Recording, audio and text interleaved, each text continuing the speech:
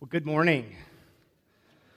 As Pat said, my name is Seth Dorman, and I am a deacon here at Cottonwood, and I'm excited to share the word with you all this morning. First of all, when I first got this topic to talk about, I did not draw the short straw, which many of you probably think that when you hear what the topic is. I said, no, I'd like to share on that one. And right away when I thought moral purity, so when you think about flourishing in the area of moral purity, the first thing that came to my mind right away was the area of sexual purity. So right away I thought, okay, this is the direction I'm going to go, and this is what my mind thinks about. And I thought, I should touch bases with my wife just to make sure everybody's kind of thinking of the same thing when it comes to moral purity. And so I asked Terry, I said, honey, what do you think, like when I say flourishing in moral purity, what's the first thing that comes to your mind? And she said, I think about getting angry and raising my voice at the kids. I was like, that wasn't even close to what I was thinking about. That's like the absolute opposite end of the spectrum. And I think it was a great example how when it comes to moral purity, there can be all kinds of different areas of struggle in each of our lives, sin in our lives that we're struggling with. And it's not the same for each of us. So with moral purity, let's start out. I want to define moral purity. So what are we talking about when we say moral purity? So Webster defines moral, which a lot of us probably know it as morals, like good morals, right? Moral is concerning or relating to what is right and wrong in human behavior. Okay, so looking at our human behavior, what is right and what is wrong. And then, of course, purity is being without fault, being without blemish, being pure. So being pure in our morals, in our behaviors, in what's right and wrong. Now, our world and our culture teaches us and tells us and pushes us that there's no right and wrong. Whatever's right for you, it's okay, right? You can follow your heart. If something's going to give you pleasure or is going to make you happy, that's okay. You can follow that. But God's design is very different than that. And, the truth is we have a God who loves us, a God who created each one of us, who knows exactly how we can flourish in our life. Right? So that's what we're talking about. We're talking about flourishing in areas of our life. God knows that how certain decisions we make, behaviors we do, can lead to pain, can lead to destruction, can lead to heartache. And when we're following after how He's called us to live, that's how we are going to flourish in our life. Like I said, flourishing can be, or moral purity can mean a lot of different things to each of us. So I want to just tell a little bit about my story and one of my struggles, and you may relate to it. It may be a little bit different from things that you guys have dealt with. But when I was in junior high, I grew up in a small town, so northern Minnesota, and I was riding around my bike around the town. We would kind of hang out and go to the pool and things like that. And one time a friend and I came to an abandoned gas station. So it was an old gas station that had been abandoned for decades, I suppose. And so we went inside the gas station and thought, let's just go check it out and see what kind of things are in here. And there was broken windows, and there was old glass bottles and old artifacts and things. And in kind of one of the side rooms, there was a magazine that was sitting up on a desk. And we looked over at this magazine, and it said Playboy on the front of it. And I didn't even know what that meant at that point. I had never heard that before. But there was this provocative picture of a woman on the front of it, and my friend and I went over and we started paging through this magazine. And I remember thinking, this is the first time I'd ever been exposed to something like this, and I remember thinking, this is really wrong. Like, going through and seeing these images, this is wrong. There's something wrong about this. And then there was another side of me on the inside that said, this really brings me pleasure. And I wonder, what's going to be on that next page? Like, I saw this page, what's going to be on the next page? But this is wrong. It was like there was this internal battle. And going through high school, I'm old enough, this dates me a little bit, this thing that they call internet, there was no such thing at that point. There wasn't even dial-up, actually, at that point. There was no such thing as a smartphone, which I'm thankful for. If I had those things at my fingers in high school, I think I would have had a huge struggle in this area throughout high school. But when I went to college, there was internet, and this area was a struggle. That I had times where I would walk in victory, and I would have times where I was doing well in this area, and I'd have times where I would click on something and kind of take me down a track where I'd be looking at things that were unrighteous. And it was a significant struggle. And I remember thinking in the college age, thinking, you know what? When I get married, all of this is going to go away. And that was honestly, I share that because some of you maybe here that could be in your mind, but when I get married, then this area, this struggle, this temptation is just going to disappear. And I got married to my beautiful wife, and the temptation didn't just disappear. That this continued to be an area where I was tempted in, an area that I struggled in, an area that I still failed in. And I remember that was the point where it probably hit me the most, because I thought, I'm going to be done with this trial, this sin, this temptation, and it wasn't gone.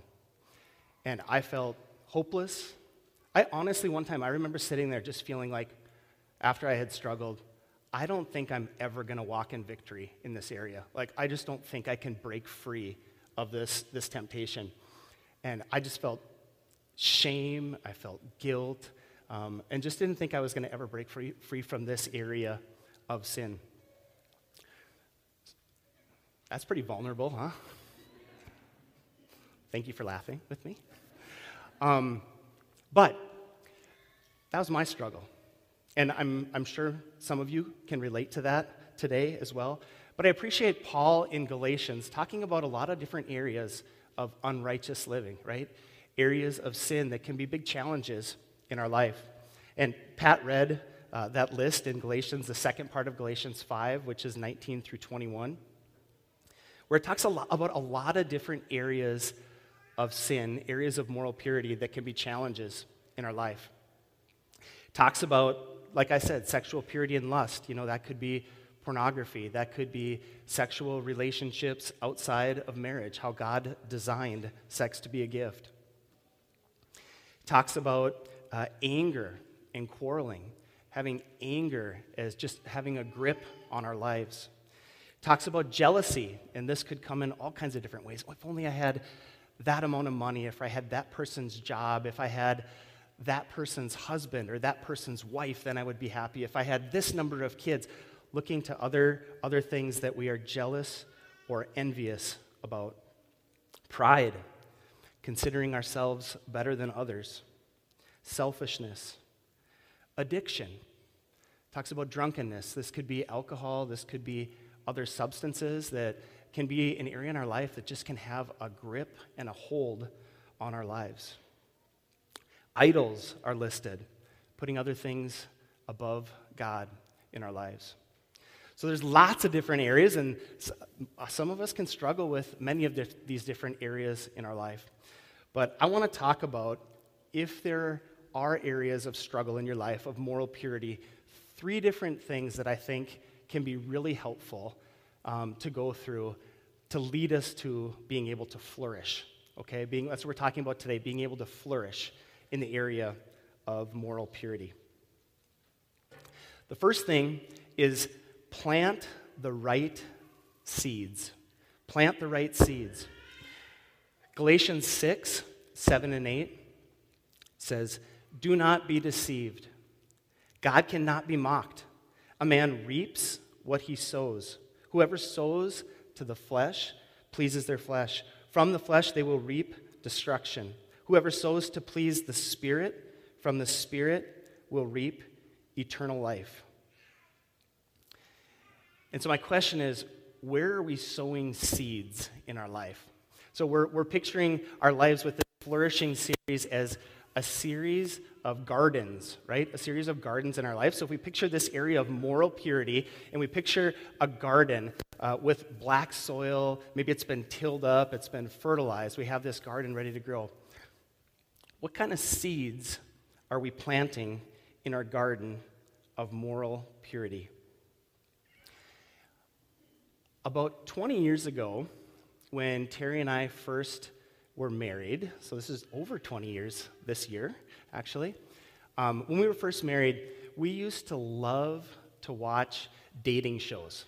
Okay, so this is something like, probably kind of like The Bachelorette or The Bachelor, except for it was really short shows, like 30-minute shows there would be a man there, and there would be 3 women that would come on the show, and the guy would kind of, in this half an hour, decide which one he liked best, and he would discard one, and then he'd date the other 2 and decide which one he liked there, and then he'd pick one that he would then go on a date with or continue to date. And then it would be a guy, or then it would be a girl with 3 guys and comparing. And so these were half-an-hour shows. And we used to love these shows.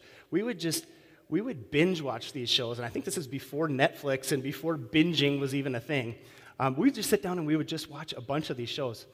And one time, Terry just, after we were done kind of watching a few of them, she said, I don't really think this is right. This just doesn't feel good with my soul.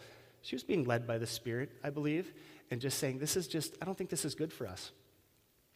And as I thought about it, it was, what I would do as I was watching these shows is there would be 3 women that would come on, and I would kind of objectify these women and look at them and say, okay, who am I most attracted to? Like, what body type am I most attracted to? Then they would kind of get into personalities and stuff like that and kind of think, okay, who would I pick? Like, almost putting myself in that position. And, of course, this is outside of my marriage, right? And what it was doing is it was like taking these seeds, right? So we have our garden, our moral purity garden that's been tilled up, and it's black soil. It was like taking, let's say, cocklebur seeds. We got all kinds of cockleburs around our yard.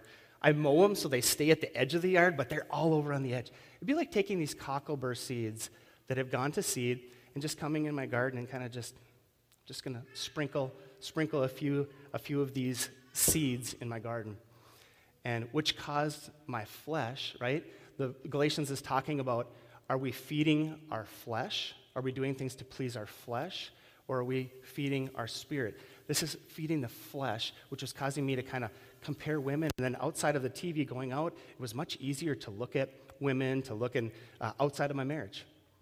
Or be tempted more by things that would come up on the computer and things like that. It was like I was feeding my flesh with what I was allowing in to my life. And my moral purity garden probably looks something like this. I'd like to say that's somebody else's house. It's not. Rich, go back to the previous one. So that's our old air conditioner. If you look right to the left of the air conditioner, can you see the hosta? You see it there, tiny white edges and a little green right there? That garden is full of hostas back there. And hostas love shade. So I thought, well, I'll just let all the weeds grow up and they'll have lots of shade. Everything else you see there is full of weeds. Sometimes our moral purity bed can be like that we've just allowed all kinds of things into our life, that we're feeding our flesh, that we're planting seeds that are just going to be feeding our flesh, that it can grow up and it can choke out what God has designed. And that's what Paul is talking about. Am I feeding my spirit or am I feeding my flesh? And feeding the spirit, I picture planting seeds, planting beautiful flowers in this flower bed and letting them grow and flourish. Spending time in God's word, worshiping, communicating with God in prayer, telling what's on our heart. Maybe it's being around other believers that are encouraging me, challenging me, spurring me on in my faith, things that are feeding my spirit versus allowing things that come in to feed my flesh. And this can come in a lot of different ways, like what kind of seeds. So I want to ask, what kind of seeds are we planting? Could be like what I always talked about, media. Maybe things we're watching, TV shows, movies. Maybe it has sexual stuff in it. If that's a struggle, that's just kind of feeding that fleshly desire in us. Maybe, I think about last year. Last year, I was watching a ton of news. And I was listening to all kinds of talk shows and stuff. And you know what? I was getting angry. Just on the inside, I was just getting angry. And I would lash out in my anger. I'd look down on other people because I was just angry. For me, and I'm not saying it's not okay to understand what's going on in the world and look at things and watch the news and stuff, but for me, it was too much. That it was just feeding that flesh and anger and causing me to sin. Maybe it's social media. I think about social media. It's so easy to go on and look at other people's life and say, oh man, if my life was like that, then I would be happy. Or maybe social media and seeing everybody else's ideas and stuff, and it's making you angry. So these can all be seeds that are just feeding that flesh and making us and causing us to more easily live unrighteously against God's design. Galatians 5:16, that passage that Pat read at the very beginning, I love it, where it says, let the Holy Spirit guide your lives. So I'm not telling you watch this or don't watch this or dating show. I'm telling you, for me, what this was doing in my heart. For each of us, it can be different. But my encouragement is let the Holy Spirit guide your lives. That we can ask the Spirit, show me things that I'm allowing to come into my eyes and my soul that's causing me to feed my flesh, that's causing me to not be able to flourish. And I trust that the Holy Spirit can lead us in that. So, what kind of seeds are we planting? Plant the right seeds. The second area is to bring your area of struggle into the light. When we struggle with something from a sin standpoint, it's really easy to just hide it and not talk about it with anybody. And it's so important to bring our area of struggle into the light. I was in home group a couple weeks ago, and Tiffany Chambers is in our home group, and she shared a story just about a struggle, and I was so blessed by it. She shared about seeking somebody else's help. I said, Tiffany, would you be willing to share this in church on Sunday? Which that's a whole new level of sharing, and she just very quickly said she'd love to. She's working shift work at the hospital. She's a nurse over there, so she's working this weekend, but she taped her testimony. So I want you to check out this testimony. Hi, Cottonwood family. I wish I could be there this Sunday, but Seth asked me to share about bringing an area of struggle into the light. And so we had our first home group meeting since COVID in person a couple weeks ago. And so I shared, the question was, why do you come to home group? And I shared about, you don't realize how much spiritual support such as home group really means to your life until it's taken away. And so with COVID and not being able to meet together and having a difficult winter last year, that support that my friends at home group and our community of believers provided was really challenging to not have for that difficult year and a half, right when we needed the most. And so this February I reached out to Pat and Barb and Gabe being our home group leaders, and wanted to meet with a woman that I could walk with and really share life with, and some struggles and temptations that I'd never had in my life before. And so alcohol was really a temptation last winter for its anti-anxiety effects, just with distance learning and not knowing when that would end, and then the stresses of being a nurse and being in pandemic and some other life stresses that were going on at that time in our family and in the world. And so alcohol was really tempting to relieve that anxiety, but there was a verse that came to my mind in that difficulty, and that was Ephesians 5:19, sing and make music from your heart to the Lord. And so, exercise and dancing and music was something that I really enjoyed and was a stress relief, so I pursued those as well, and they were helpful. And then, I looked up that verse one day and looked at the one right before it, Ephesians 5:18, which says, do not get drunk on wine, which leads to debauchery. Instead, be filled with the Spirit, speaking to one another with psalms, hymns, and songs from the Spirit. And another verse right before that is Ephesians 5:13, which is, but everything exposed by the light becomes visible, and everything that is illuminated becomes a light. And so in February, I reached out to Barb and Pat, and Barb and I started going on walks and just to talk about life and really ask her to hold me accountable to that temptation. It's easy to think that it's not a big deal, it's just a drink or two, but bringing it out before it became a big deal and before it really did lead to some big consequences I think spared me a lot of trouble in my life, and it really just took away that temptation, bringing it out, exposing it. It really just it took it away. It evaporated, and I know that may come back in life when there are difficult times, and so continuing to walk in my faith with my fellow believers and other women that I admire that are great lights for Christ is very, very important. I'm very thankful to Barb for those walks that we had this spring and summer, and I hope we can continue to do them, but thanks.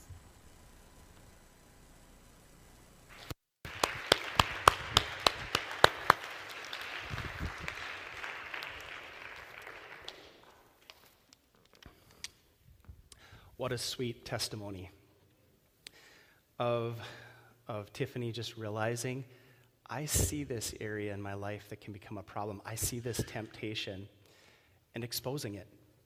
And there's so much power in taking areas of sin in our life and bringing them into the light where they lose a lot of their power. It doesn't mean it just goes away, that it's never an issue anymore, but it loses a lot of its power. And in James 5:16, therefore, confess your sins to each other, for each other, and pray for each other so that you may be healed. The prayer of a righteous person is powerful and effective. When it comes to moral purity, doing it on your own doesn't work.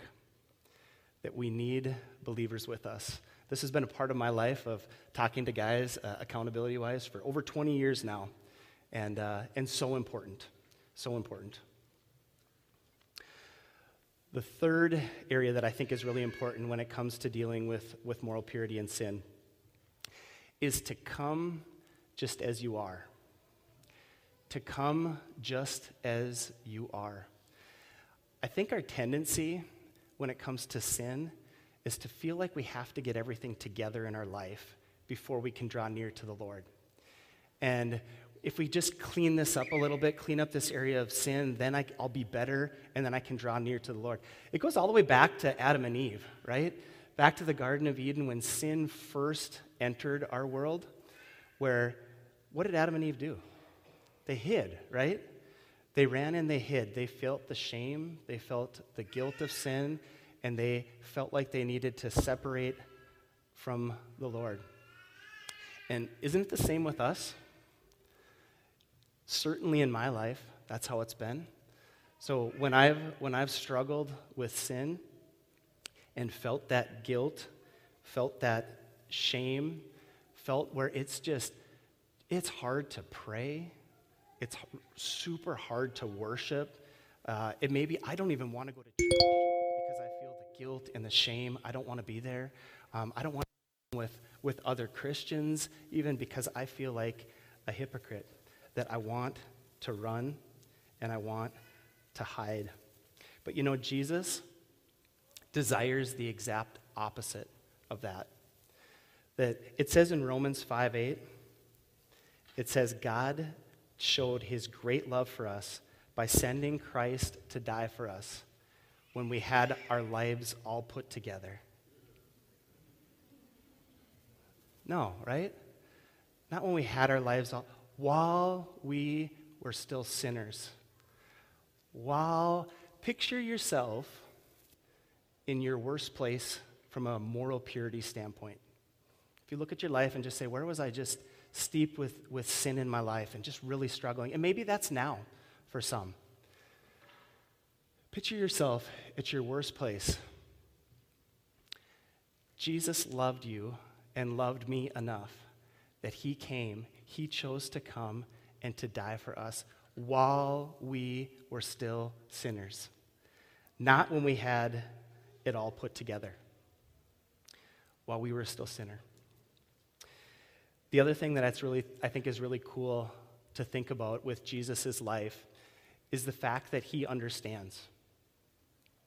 Jesus understands whatever area of struggle is in our life. Jesus can relate to it. Jesus understands it. Hebrews 4:15 says this, "For we do not have a high priest who's unable to empathize with our weaknesses." Right? That's talking about Jesus, the high priest. "But we have one who has been tempted in every way, just as we are, and yet he did not sin. Rich, do you still have the quote by C.S. Lewis? Can you throw it up there? I love this quote as well by C.S. Lewis in Mere Christianity. It says, "Only those who try to resist temptation know how strong it is.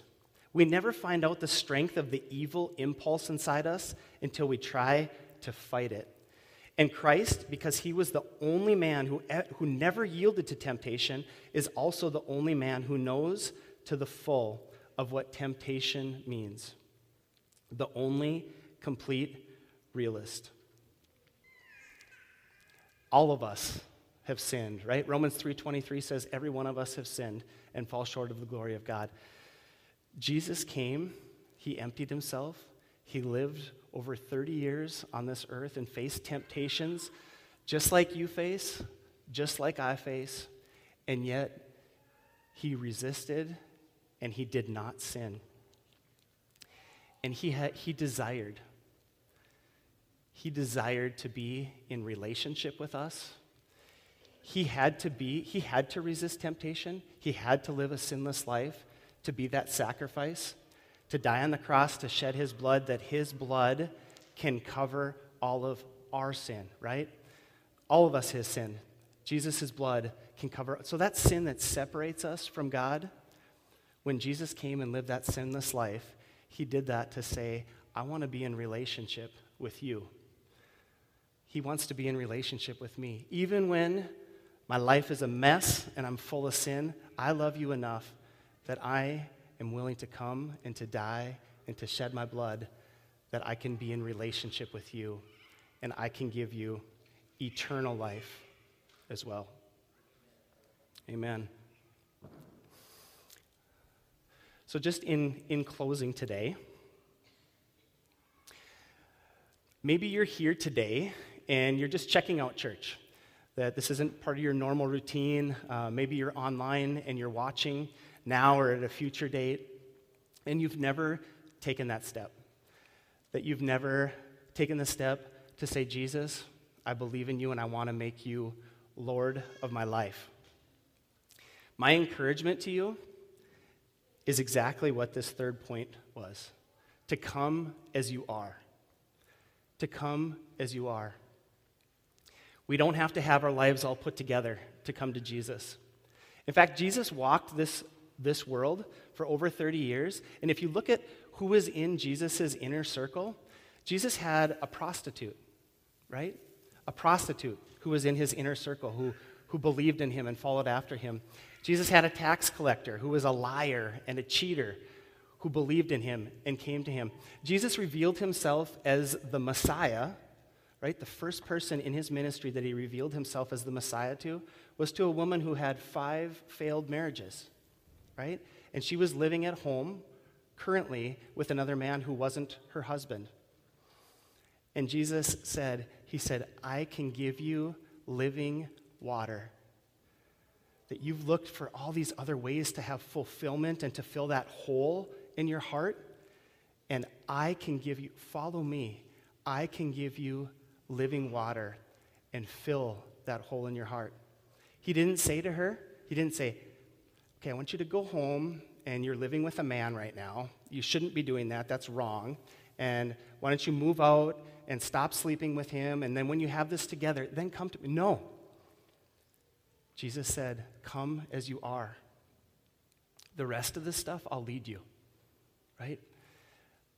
Accept me as your Savior and follow after that. So that's my encouragement. If you've never taken that step, there's not magic behind it. It's not these special words that you have to say. It's just saying, I feel the weight of my sin. I recognize I'm a sinner.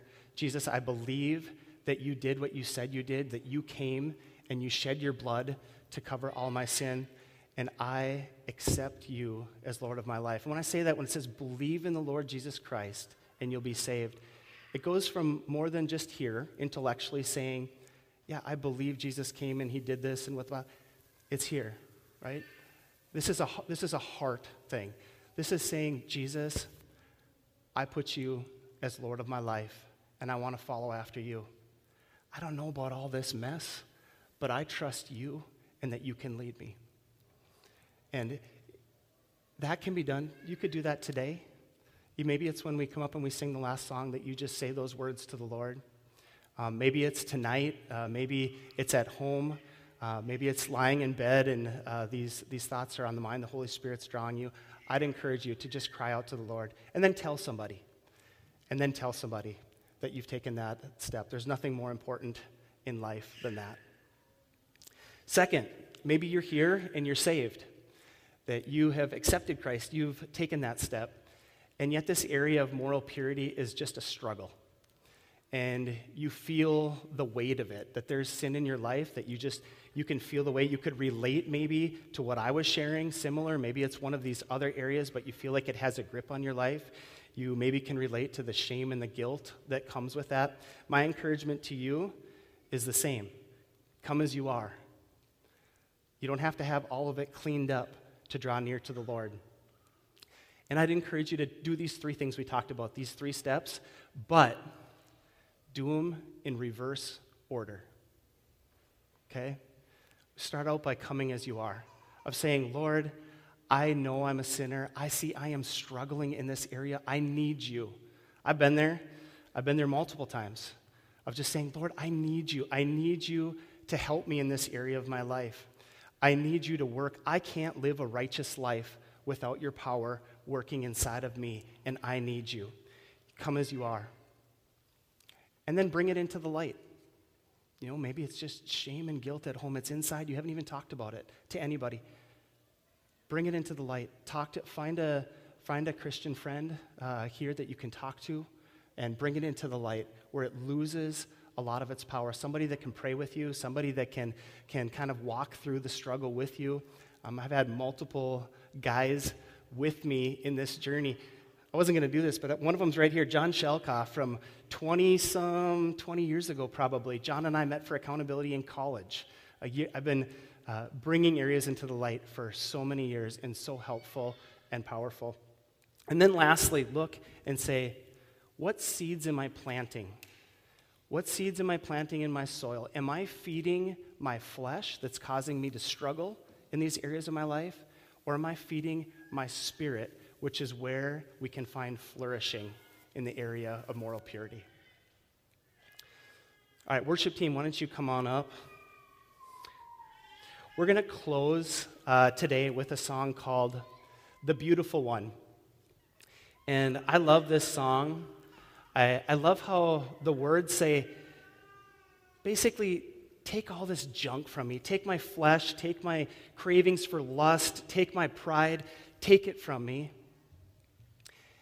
And then the chorus goes to turn to say, it kind of takes your eyes off of the sin and turns it to Jesus, which is what we need to do, to say, Jesus, you are the beautiful one. You are the one who is worthy of it all. Let's pray. Lord, thank you so much that you have a design for our life. Lord, you have a design that you designed for us to flourish. It says in John 10:10 that you design for us to flourish in our life. And God, thank you that you've laid out how we can do that in your word, Lord. I pray that you would draw near to us, especially those of us that are just struggling in this area of moral purity today, that maybe have sin that is just has power and has a grip on our lives, Lord. Would you draw near to us, Lord? Help us to cast our burdens on you. Help us to turn our eyes and to fix them on you, Lord. And Lord, for those that haven't taken that step to accept you as Lord, Lord, let today be the day of salvation. In Jesus' name, amen.